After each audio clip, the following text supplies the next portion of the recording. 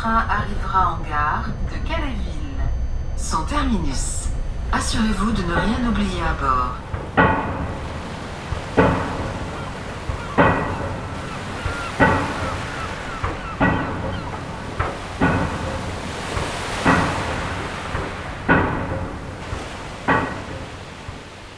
Welcome to the Failed Architecture Podcast, a podcast on architecture in the real world. My name's Charlie Clemos. I'm joined by my co-hosts, Mark Minkian. Hello. And René Boer. Hi. René, you're taking the reins for this episode. Right. An episode on, roughly speaking, the Calais migrant camp. Is that what we call it? Yeah, we could call it like that. Or should we say refugee camp? Yeah, well, terminology is a thing that we will definitely discuss in this episode. But it's basically about Calais and like this large congregation of refugees coming from all over the world, making their way through northwestern France towards the UK and being blocked there in this geographical situation and starting to build their own cities, their own environments actually to wait for the right moment to cross. I mean, these kind of like self-built cities, so to say, have been in existence near Calais since the late 90s. In 2015, I think there was a high point in the number of refugees coming from both Syria and Afghanistan, which also resulted in the fact that these self-built environments in Calais were kind of proliferating at an enormous rate, and so it this generated a lot of media attention, but also like a lot of architects actually went to Calais to map, to document, to build, to go there together. So it became almost a bit of a hype in architecture. It was quite interesting. And by now, it's 3 years later. There have been replacement camps. The self-built cities have been evicted. Also, the container camps that were there to like rehouse people have by now been disappeared. But people are still trying to cross to the UK from there, but there's no self-built cities anymore, and there's no more architects hanging around.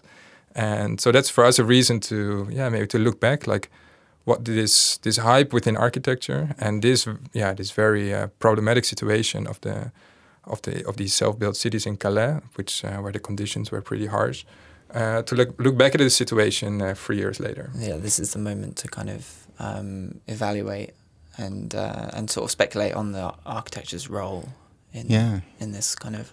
Yeah, maybe also that the hype surrounding these this moment in time at which this migration became very spatial, also within the borders of Europe, and got a lot of attention through media, became enormously visible, and it feels on the one hand like there's almost like some romanticization going on. Within the design and architecture community, like, oh, look at this makeshift environment. It's so like bottom up. It's so pop up, maybe even, I don't know. And it grew in such an organic way from like social and economic needs on the ground, and not from like a top down plan. So on the one hand, it kind of seemed as if architects were just fascinated by these organic dynamics of things just emerging and things working without their intervention, basically. On the other hand, it also became almost like a field site or a research site in terms of what can we do here? Can we think of solutions of how to fix this or improve this? So I think there are very various sides to this story, and also various interpretations of it. I'm still not sure what I think of it. But Charlie, didn't you also go there? Yeah, around kind of it must have been really a very particular flashpoint when one half, I believe the south section of the migrant camp was being dismantled by the French police. So there was a level of urgency about just maybe being there and seeing what was happening. I was very conscious, because we were only there for about 2 days, that we couldn't do anything. We couldn't really be helpful. And I mean that really, for me, I think that experience really probably mapped onto my general attitude about what is possible. in these situations. I think, though, I would still maintain that it was useful. I think in any of these moments or these kind of spaces, it's extremely important to sort of be exposed to them.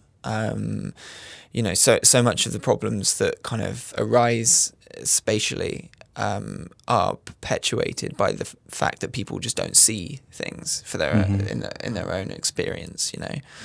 But why did you go in the first place? It really was just to sort of see it for ourselves, and the project that I was engaged in was connected to the problem of Europe, I suppose, that as it was currently manifested and continues to manifest. And I'm pretty sure that the figure of the refugee that year was really fundamental and to like articulating what was wrong with Europe and what continues to be, But so within that project, you was also putting the situation central then. Yeah, I mean, it was a sort of journalistic enterprise, I suppose. It was an attempt to kind of see and map and sort of like understand, rather than actually help necessarily in a direct way, because I don't believe that these people were like going to be helped by some like ragtag bunch of well-meaning young people who didn't have any experience with aid work. Anyway, we could continue talking about this, and I think it's more important that we get to the people that we're speaking about in this episode and the structure of it. René, could you perhaps talk a little bit about that? Yeah, so I'm going to talk to a few people actually who have been involved in Calais and the self-built city in various ways.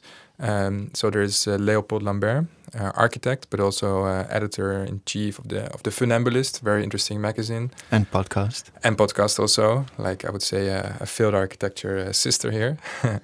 And well, I think that Léopold Lambert has some very interesting perspective to share. And equally interesting is Merve Bedir, also an architect who has been involved in different refugee camps around the world, in Turkey, in Greece, but also has been in Calais in various moments. And we're going to talk to Grainne Hassett, another architect who actually did various mapping projects in Calais, rather than just reflecting on it, and even built various structures with groups of people. So she took a more like, let's say, interventionist approach actually. And I think there is some interesting tensions and differences between these different approaches. Great, I'm looking forward to this one.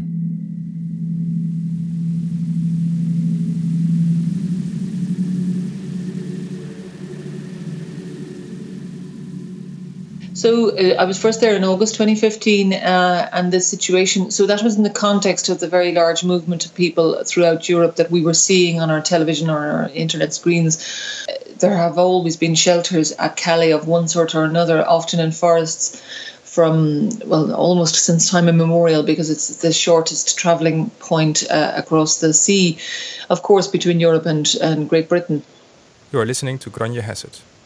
So there were, when I arrived, probably about 1,000 or to 1,500 people there in a variety of summer tents donated from rock festivals and just plastic stretched over branches. Léopold Lambert explains what he encountered on his first visit. Yeah, it's essentially a town with its main street with restaurants and little stores, a little theater as well. Where when I was there, the Shakespeare Company was playing a play, so it was an interesting moment as well. It's churches, it's mosques, and obviously many housing. Also probably forming neighborhoods, the Afghani neighborhoods, Syrian neighborhoods, Kurdish neighborhoods, the Palestinian neighborhood. Well, there maybe was not enough Palestinian refugees to actually form a neighborhood, but a few houses here and there.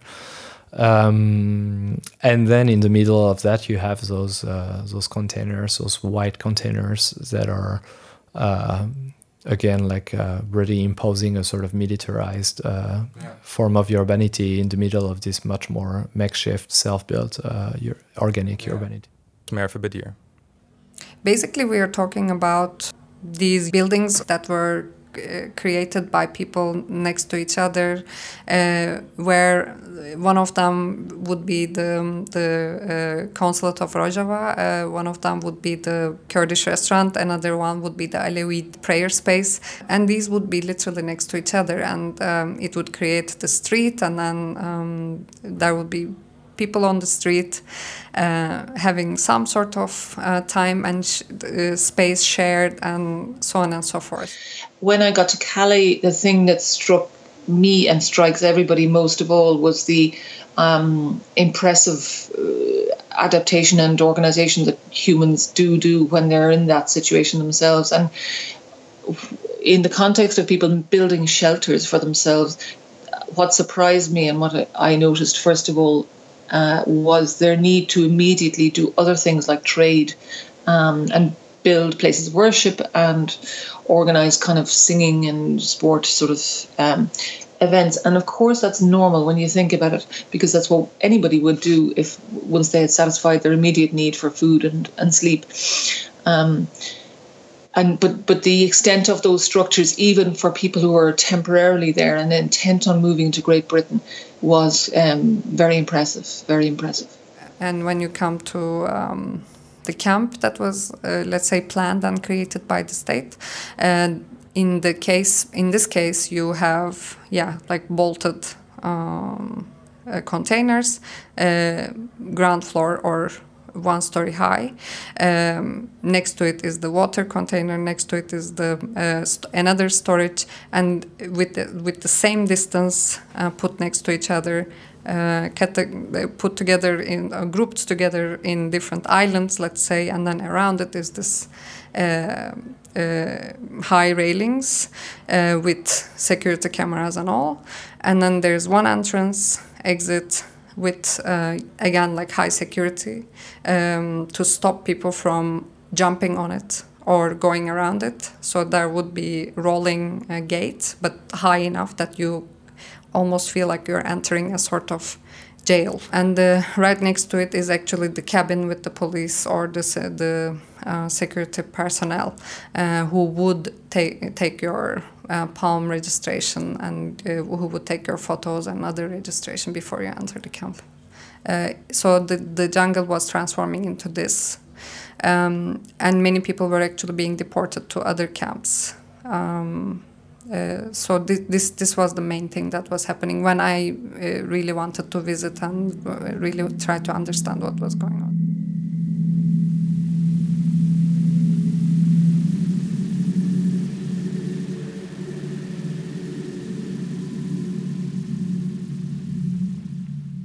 They found a Calais that was under constant transformation, not only by the inhabitants, but also by a powerful state destroying the makeshift city and constructing a closed-off container camp. Grainne, Léopold and Merve all responded in different ways.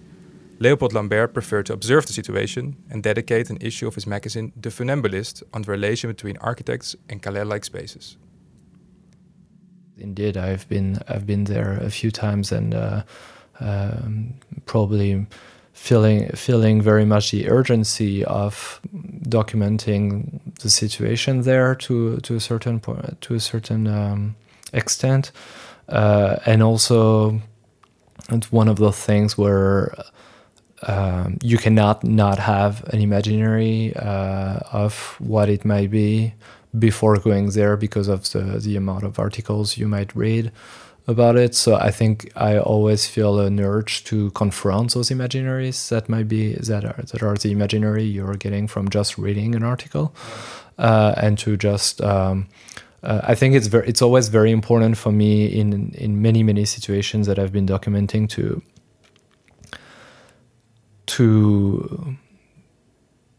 to sort of understand the normalcy of the violence.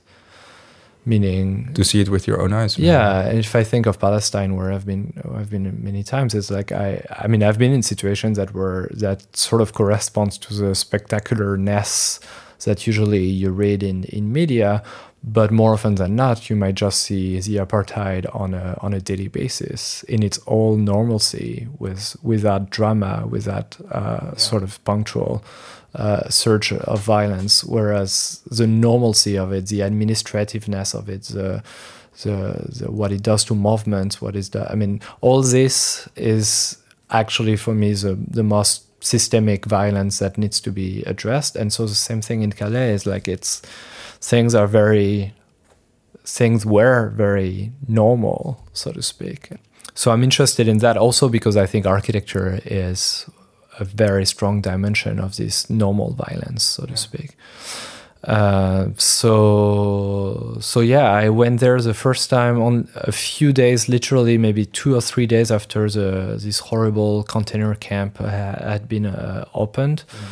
And that was a way for me to also confront that as an architect, because even though architects per se were not involved in this camp, I don't care about who has an architecture diploma and who doesn't. For me, this is an architectural operation. So. Yeah, but was that your mission then, to, as a human being and as an architect, come to an understanding of what was going on there?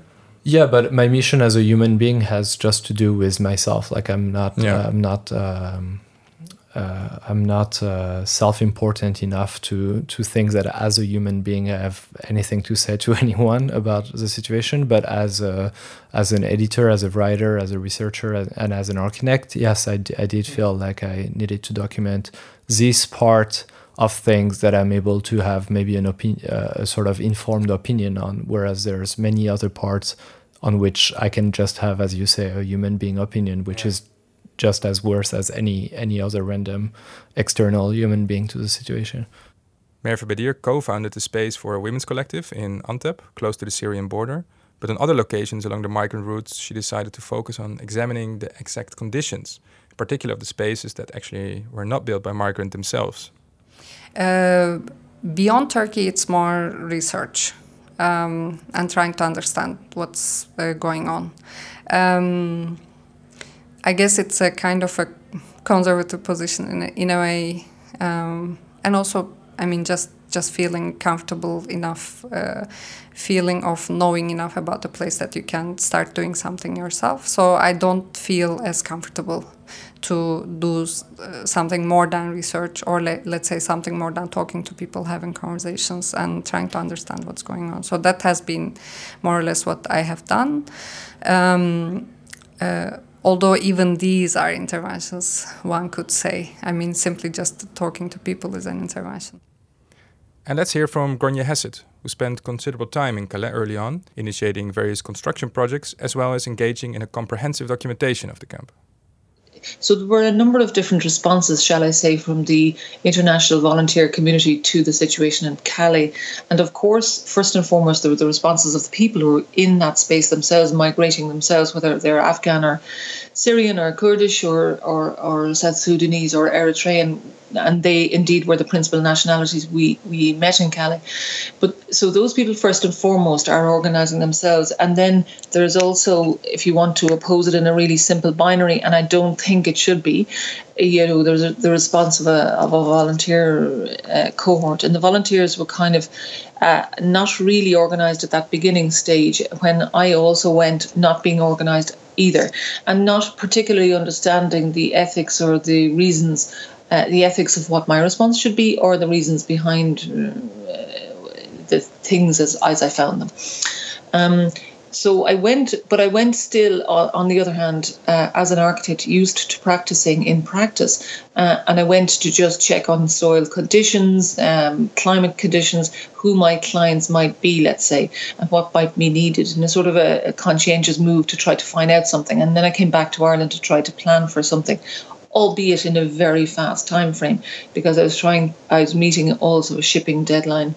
So we prefabricated structures in Ireland in the initial phase. That was a first phase of approach, and then shipped them. And when we shipped them there, I think 3 weeks later, the need was different at that point, because the need kept changing. The need would change really by the boatload, essentially. It might be a lot of families, it might be a lot of Kurdish people, it might be a lot of young men. or young teenage boys. So the needs would be quite specific from day to day, and there was no adequate response on the part of any European states. So the buildings and structures would have to adapt to that situation. The things that you prepared in Ireland, were they sufficient? Were they still needed, or at the time you got back? So that's a brilliant question. Were they sufficient? Definitely not. In the sense that I would really, really question the presumption that many of us have, that it is okay to plan for something that is substandard, that is not normal, that somehow people on the move in this situation should not have a right to live in a normal buildings or house or apartment, even temporarily, but somehow should be living in some other shelter that we would not normally expect people to live in, and it doesn't correspond to our building standards and our building norms. So in that sense, no, they weren't adequate at all. I conceived of them in my mind as a temporary response, but I really would question the notion of temporary responses, because they do tend to persist, and they also proclaim that standards can be less in another space. So then on a more practical note, when we got there, the need was suddenly for a women and children centre, so we put two structures together and made one. Then there was a need for a community centre, and then we built a vaccination centre following that system. But they all were adaptations of shigaroo bands, cardboard tube prototypes, and these all proved themselves, in my experience, to be deeply inadequate in the field technically, as well as the other ethical issues I outlined. So when people are breathing and cooking, and where there's water droplets in the air, and I don't see any situation anywhere on the planet where there's never going to be water or people breathing or cooking. So they tend to fail in that scenario, and then they fail when under strong winds, but they fail under human factors like people hanging hammocks from them and kids climbing on them. Léopold has a specific take on the way informality is being approached, and let's hear what he has to say. It has to do with the narratives you usually found in, let's say, lefty circles, or actually left and lefty, so to speak, regarding self-built neighborhoods, worker districts, appropriated neighborhoods and or buildings. And one of those narratives being sort of what I would call the humanitarianist one, the idea, this sort of scream of left circles saying like, my God, the state doesn't do enough. We need to do more for those people, with like quotation mark. So I think this narrative is fairly. It's easy now to debunk it and to see how the problematic aspect of this idea is that the state doesn't do enough, when the state does way too much in terms of police violence and eviction, distractions, and all that. And then the second narrative is maybe it's not necessarily a new narrative, but I suppose that there is a sort of new trend in particular in architecture circles in fetishizing this sort of urban forms and sometimes even orientalizing it. I think it comes from a good place, so to speak. The idea is that we need to sort of be able to talk about those urban formations in a much more constructivist ways, to say no, you got it all wrong. It's like it's not this miserable piece of cities that you're thinking about. It's actually very creative, but usually the way it's being described is has some very strong paternalist, maybe even colonial undertones. And I think that's what we try to debunk in this issue. We try to bring a third narrative.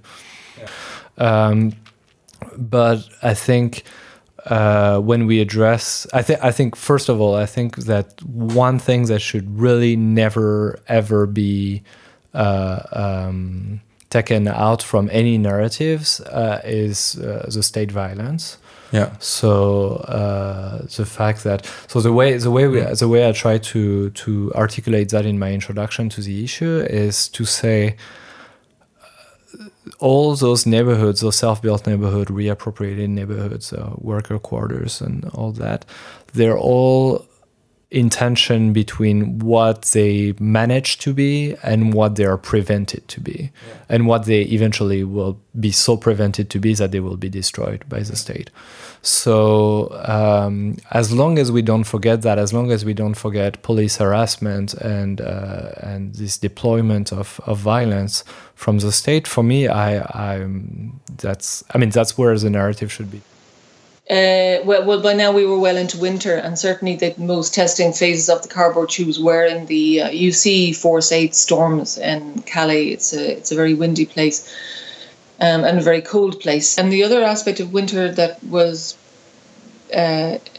raises very big questions for the spatial arrangement and the proliferation of sort of self-built, disorganized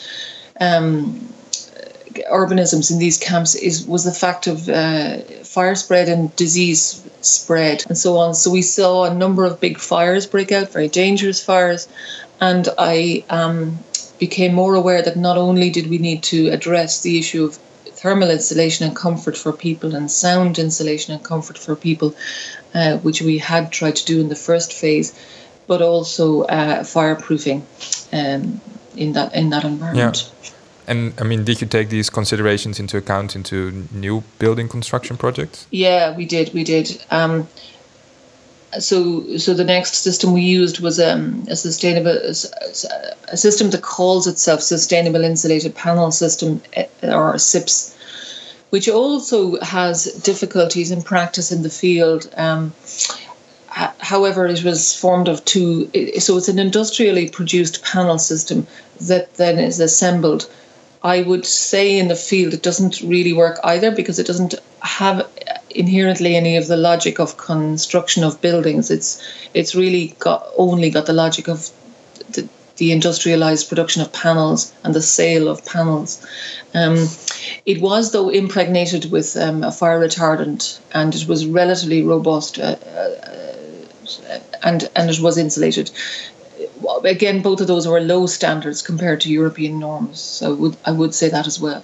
I don't refuse to use the term jungle categorically. I would maybe say the so-called jungle, but I don't refuse to use it categorically, because originally it comes from some of the first exile people who lived there, which were Farsi speakers, and I forgot the term in Farsi for forest, but essentially it is a very close word from jungle, and it sort of became the jungle in English and French, based from that. But obviously it communicates a very problematic imaginary with the jungle law, or the fact that the idea of associating jungles maybe more to animals than humans.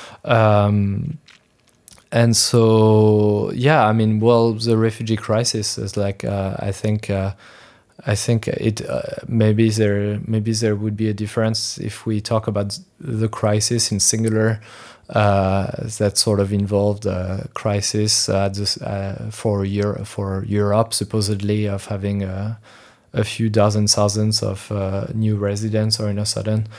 It's not a crisis. Well, that's what I mean. It's like, it's only a crisis if you make it a crisis, but perhaps we can keep the word crisis in the plural, because people who are in those situations are very much in situation of crisis themselves.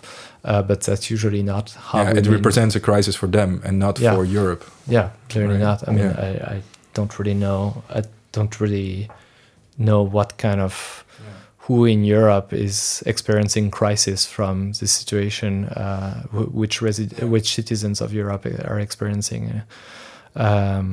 So yeah, I mean, words are very important to describe the situation always. By now it was late February, if I remember correctly, just before the first destruction of what was called the South Camp by the French authorities, which was a very brutal and very violent destruction on the end of February, 1st of March. And what I'm very interested in is also like, for whom did you build at that point? Did you have like certain contacts who like? Yes, At that point, I knew a lot of people, both people living in the camp and trying to get to the UK. Of course, sometimes they managed to successfully get to the UK, and I didn't meet them anymore in Calais. Yeah. And then a lot of volunteers on the ground who were there permanently on the ground. So one group who had set up a youth centre, they were the people with whom I worked to make a youth centre building. Yeah. And they were volunteers. Right. Refugee Youth Service, yeah.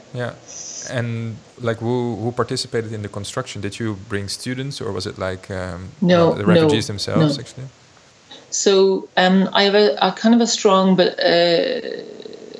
position that I don't think it's appropriate to bring students into the environment for the purposes of studying, no more than you would bring students into that environment or into your own home to study people without permission. So whilst we did run student projects in Limerick where students made components and then we shipped them out, we didn't bring any students into the camp because I believe, as I said. However, two graduates of my School of Architecture who were young men who I felt could handle themselves and were very interesting and interested came out to help build. The people who built were generally a mixture of, I'm going to say, European, like British, Irish, Scottish, French volunteers, some from the building industry, not enough from the building industry, and whoever was living in the camp who wanted to participate. So I would say that I encountered mostly a situation where people did not want to be tied down to a permanent project because people were trying to get to the UK every night, and that was where they were coming from. So the sort of simple concepts about participation and community participation don't apply in the same way in Calais, in a camp of transit where everybody's trying to leave. So it needs to be understood in that context. So yes, people who were living there and wanted to change for the day or wanted to be, active would work, but there was no requirement on them to commit to the project for any length of time. Interesting, yeah. And did your buildings or constructions, did they survive until the destruction of the camp? The first, yes, it survived just about the first destruction, and part of a porch was sort of stolen and burnt, and then we moved the building, which was a bit bonkers because you don't move buildings, and that was a kind of a crazy logistical situation. So they survived until the very end, until the final. The first phase of buildings, the ones that made of the cardboard tubes, did not, and the second phase with the SIPS panels did until the very, very end, when the camp was destroyed in November 2016. So while Grainne actually engaged with the construction process in Calais, Léopold is often quite critical on the role of the architect in these kind of situations. So it's very complicated because I can be a sort of hardcore, like really standing on what I believe and say no, they cannot do anything, and be very categorical like that. Obviously, when it comes to the sort of granularity of situations, I think everybody can be involved. But I think for me, it is less about creating a new building for the Grande Sainte refugee camp, for example, or for in Calais, than very much being active politically wherever it might be, whether it's in Calais or here, or it's just we have to resolutely stop thinking of thinking of this situation as being a natural disaster situation. And actually, even in our days and age, natural disasters are not even natural anymore anyway. They're very much consequences of many but so we need to really disillusion ourselves on the fact that there are not a huge community of interest in the fact that this situation, as it occurs right now, is wanted. So we need to fight that. It doesn't help to redraw the houses of this town of Calais. It helps to very much fight the violence that is imposed on people, and probably the abolition of borders as we know it today. Right. So, I mean, architects should take a very political position here, like research the specialities of this violence. Maybe is that what they can do? Yeah, I think so. I mean, we're, as you say, we're never just architects. We're also maybe less so human beings, but citizens with privileges.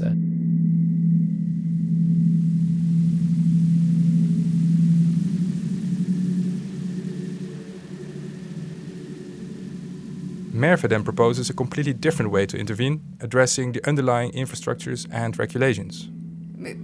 We should feel responsible about Calais. We should look at what we can learn from it. We should look at what we can do about it, and we shouldn't do it just when the hype comes up and forget about it 2 months later. But how can we translate this responsibility? I see it in 2 ways. One is definitely one is disciplinary and one is non-disciplinary. The disciplinary one is basically trying to make sure that we are involved in the conversation. I mean, why am I not there in while the state is developing that prison? Certainly, I will be against it, but. And certainly I will put my position at the table as I don't believe in camps. However, we should say something about the context of the minimum, the context of the dignity, the context of honor, the context of what we deserve as beings. And this is, again, not just human beings. So, yes, I mean, so in that sense, like, I want to say something about that. And then secondly, so this does relate to, let's say, architecture, because then these are all translated to those standards, regulations. UNHCR has this whole standard about camps, from the size of the tents, to the cost, to the insulation standards, to the fact that you can't plant a tree in the camp, so on and so forth. And so I want to have a say on that. I should have a say on that. We should have a say on that. As architects. Even starting from the fact that they should, saying that they shouldn't exist. This is of course very, very political. And then beyond it is our responsibility in a non-disciplinary way, and this is what we were just talking about, which is the responsibility as a citizen. Yeah, but going into a bit more into this disciplinary side, like some architects have also been documenting the situation in Calais on the one hand, but some others have even been intervening also, like using their architectural skills and tools to work on all kinds of constructions. What do you think about these two architectural methodologies, so to say? Sometimes not doing anything is better than doing something, especially in this case of very sensitive places. What we should not forget is that people come from war. They're escaping from deathly situations. So I would say, this is what is not to be forgotten. And what we can say to really make it concrete is maybe to approach from the consequence side. and for instance, check how many of these projects that are applied on site remain 5 years later. How many of these projects on site don't have water running and their taps not broken, right, and somebody still looking after, and somebody still investing in it? How many projects are there? Which project of, like the fact that IKEA's tents don't have proper floor detail, don't have proper disabled access, don't have proper internal solutions for lighting and so forth. The fact that IKEA tent container unit doesn't even solve the budget issue. But the fact that UNHCR itself invested so much money that comes from donors into this project, like this is the responsibility I'm talking about. And this is where it gets really problematic that we can put on the table.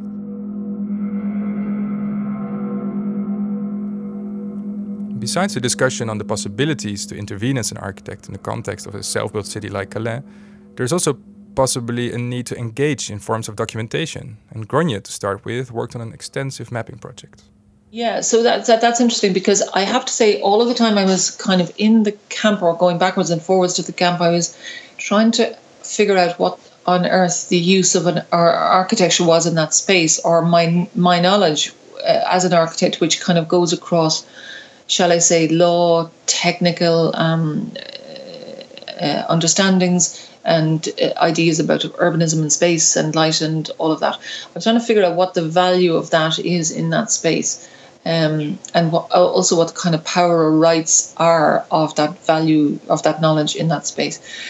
And I had no answers all of the time. I was there and repeatedly no answers still coming. But didn't your buildings prove to be an answer then? Yes, I think there are elements. The buildings they're almost like a way of understanding how the environment works, in practice. That's how the buildings performed for me. And yes, for sure, the Women and Children Centre, and yes, for sure, the Vaccination Centre, and yes, for sure, the Youth Centre, and so on, provided, useful facilities for people for winter and a spring, and they provided a context. But those facilities were deeply substandard, and they had a right to much better to be provided by European authorities. So they were only a sticking plaster situation ever. And I wouldn't particularly support the idea that we would continue to do that, because we would continue to be part of this othering of people in the migration space. And I also noticed where I was watching where everything was and how everything was being as I was walking around the camp all of the time. And I didn't photograph things because I didn't believe that that's an appropriate thing to do ethically, and I didn't measure things either. But I was sort of scanning all of the time with my architect's eyes, noticing how high structures were, how unfireproof they were, how many toilets there were, where the groundwater was, pooling, and so on and so forth. And what you could see, what the section through the site was. These kinds of architectural readings that we do all day long, every day when we're walking anywhere as architects, if we're awake, that is. So I was doing that, and I was kind of mentally mapping all of the time this incredible, and I would say wonderful sometimes, world. And still not knowing what to do with it, I decided to start to draw it. And then immediately, because I noticed that some people were starting to draw very idealized, romantic pictures of the camp, I decided to draw it in a very empirical way. So I asked one of my students to start drawing it in AutoCAD, which is the most unromantic program on the world in the world, to slightly measure it against our own profession in some way, not knowing what I was doing or where I was going with this at all. And we had to take a view also to, create templates for things and to copy and paste a lot as well. So we did do that too. And we also took a view to deciding to produce maps at particular scales, which are architectural scales. So 1:50 being an architectural scale where you can kind of see what the shape of the space and the person in the space is going to be like. And then 1:200, which shows you the landscape, and 1:100, which shows you the kind of urban pattern a bit. And then 1:1000 as well, which shows you a much more patternized picture of the urban pattern. So I wanted to shine a mirror back to architectural drawing in some way of this place. And that's what I started to do. And then more and more, as time went on, I decided, and I saw the destructions happening. I mean, the maps took a long, long time because I was funding them privately and funding the making of them. And it was just when somebody, a student or someone who works in my office, became free that they could spend a week or 3 weeks on them. We did them over a year, and in that year, time moved on, and there were destructions of the camp, and there were fires, and I started to see that it was really important to record it as history in a way as well. So it became about bearing witness and recording it. And then I suppose finally, René, just to say the dates, we had to decide, okay, when is this map from? Because the town of the camp, if you like to call it that, kept shifting. So we fixed them on 2 dates. Both dates were just the night before the 2 major destructions. There are 2 dates for the maps, for the map series, and they're fixed maps. They're not live and ongoing, and they're not open sourced. So they capture a specific moment. Yeah, they're fixed AutoCAD files. They're not live in an open source environment to be added to. No. And then the question is, can an architect actually learn something from Calais? No, what we need to learn from is what we have lost, for sure. I'm just trying not to romanticize it again, as I said in the beginning. We kind of designed our own camps for ourselves, and we got ourselves in them. We made ourselves stuck in it. And we are forgetting what it was otherwise. And this is what one can remember by looking at the camps, the self-organized camps, for sure. And also the capacity of the camp in that sense, of what it could become. That I think we also forget for ourselves, living in the city. What is how we see our own life. How much have we have control over it, actually? How much do we make decisions of our lives ourselves? I mean, also very from an urban perspective. I mean, I can also talk about it as not as someone who is living in a city, but as an architect. What kind of spaces do we design for ourselves today in our cities? That is definitely something to remember from the camps. I don't know, actually, it's learned from, it's more remember. Léopold has published a few pieces on Calais, and I asked him how he perceives different forms of documentation, starting with Sam Jacobs' 3D printed 1-to-1 replica of a Calais structure, which was actually exhibited in the Venice Architecture Biennale. I can't go with that. I do agree, and I am doing that myself as well, and I'm not doing that unproblematically. I just want to stress that, I'm not saying everybody's doing it wrong and I'm doing it right. Obviously not. But I think there are forms of documentation that are meant to maybe affect this narrative again that we're talking about, and then there are some that are just fetishizing, in that case, objects that I think are not helpful in any possible way. But you think that some forms of documentation can be helpful? Yeah, of course, yes, it's important. Have you seen examples there? I think many photographers have been doing not many, but quite a few have been doing some good work in specifically not just showing this sort of fetishized inventivity or audacity that people have to build their own house when they really have no choice to survive, but to very much document the entire state violence apparatus system that is surrounding this town, be it the containers themselves or the walls, the continuous presence of the police, the scanner that scans the trucks to see if people are inside. All those things, it's very important to document them, but and then I suppose the way those informations are spread is very important as well, because I mean, does it really do something to have it in the VNA?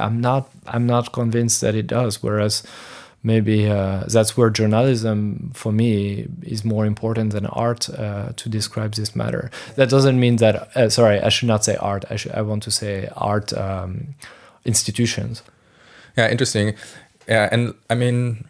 And so I'm also interested in this, like this, the fetishization of the informality. I mean, like, is there really nothing that we can learn from, like, the immediate informality that exists in Calais? I mean, is there nothing that we can observe there and be reminded that some of these qualities that are being created there might really make, like, Paris a better city also to some extent?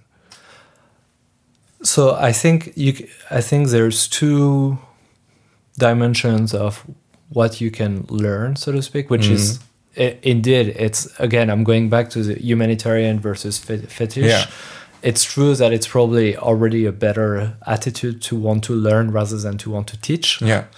But I think if you want to learn in order to wade in the situation, then yeah, of course. I mean, that's what documentation is from. But if you want to learn for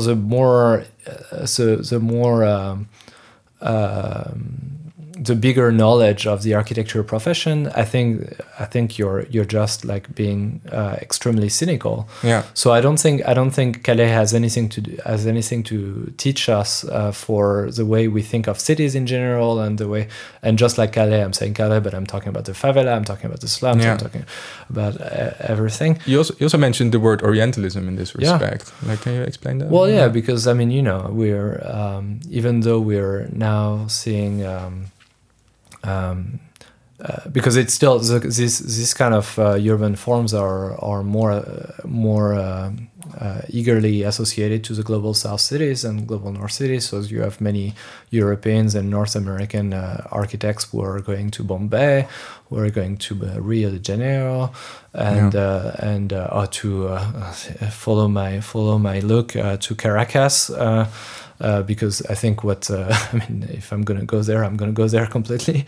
What Atelier think tank, urban think tank has been doing on with the Torre David in Caracas, and then winning like in Venice, and everything is absolutely disgusting. I mean, let me say it like that. It's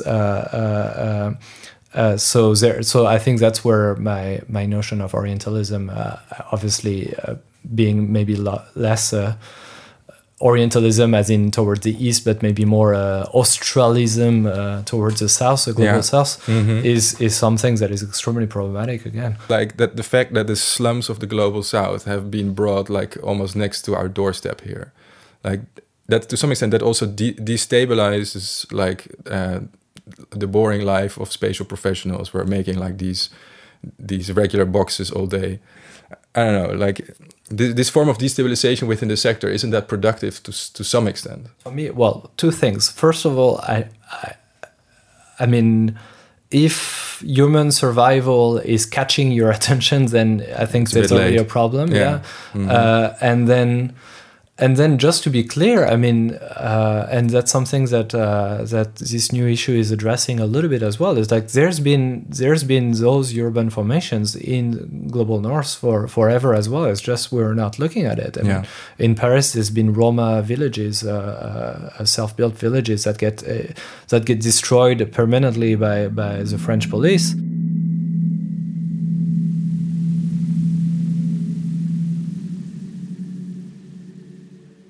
I mean, it's a situation that is shifting around, right? I mean, Calais is getting smaller, but we see like maybe the situation in Libya intensifying, or in certain places in Turkey, of course. But what in the coming years do you think should the role of architects be? Like, should they get involved? Should they relate to it in any way? Again, I would actually try to be involved, even maybe through the professional organizations that are supposed to represent us. Why don't we mobilize them in the establishment of the law for, again, providing the simple, the very straightforward rules of dignity of a person, of someone who is coming into a country. You need to treat everyone equally, right? So this is one thing that we can really be involved in, I think. Not allow people live in cells for years and years and years, and just let this happen. I mean, when an asylum seeker comes into your country and stays in a reception center for 1 month, and then you process the application and you provide the residence permit and so on and so forth, it's fine, maybe. I mean, again, it depends on your political position, how you approach these things in the first place. However, it's maybe for 1 month we can handle this, but when it becomes a year, 2 years, 3 years, I mean, living in 4 square meters without anything but a television, I don't know. This is definitely a point that we can intervene, I think. But in what way should we witness or document or intervene? Intervene, change the law. Change the law, yeah. Or also design better spaces, or. Again, first, for me, not to have those spaces. To be involved in integration policies that are not about new reception centers, but cities or wherever everybody lives, taking the principle of equality as the basis for the migrants as well. What is the difference between a migrant and a refugee? There is no difference. Yeah. In essence, so that's one. But 2, okay, if there's going to be a reception center, then I want to be present in the writing of the standards for that reception center.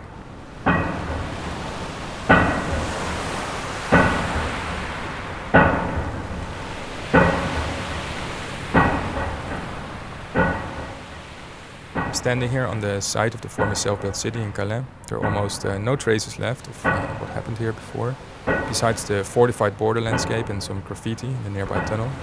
The area of the makeshift city is currently being redeveloped rather cynically to a landing site for migratory birds. Despite the seemingly enormous power of the French and British authorities, people are actually still finding ways to cross to the other side.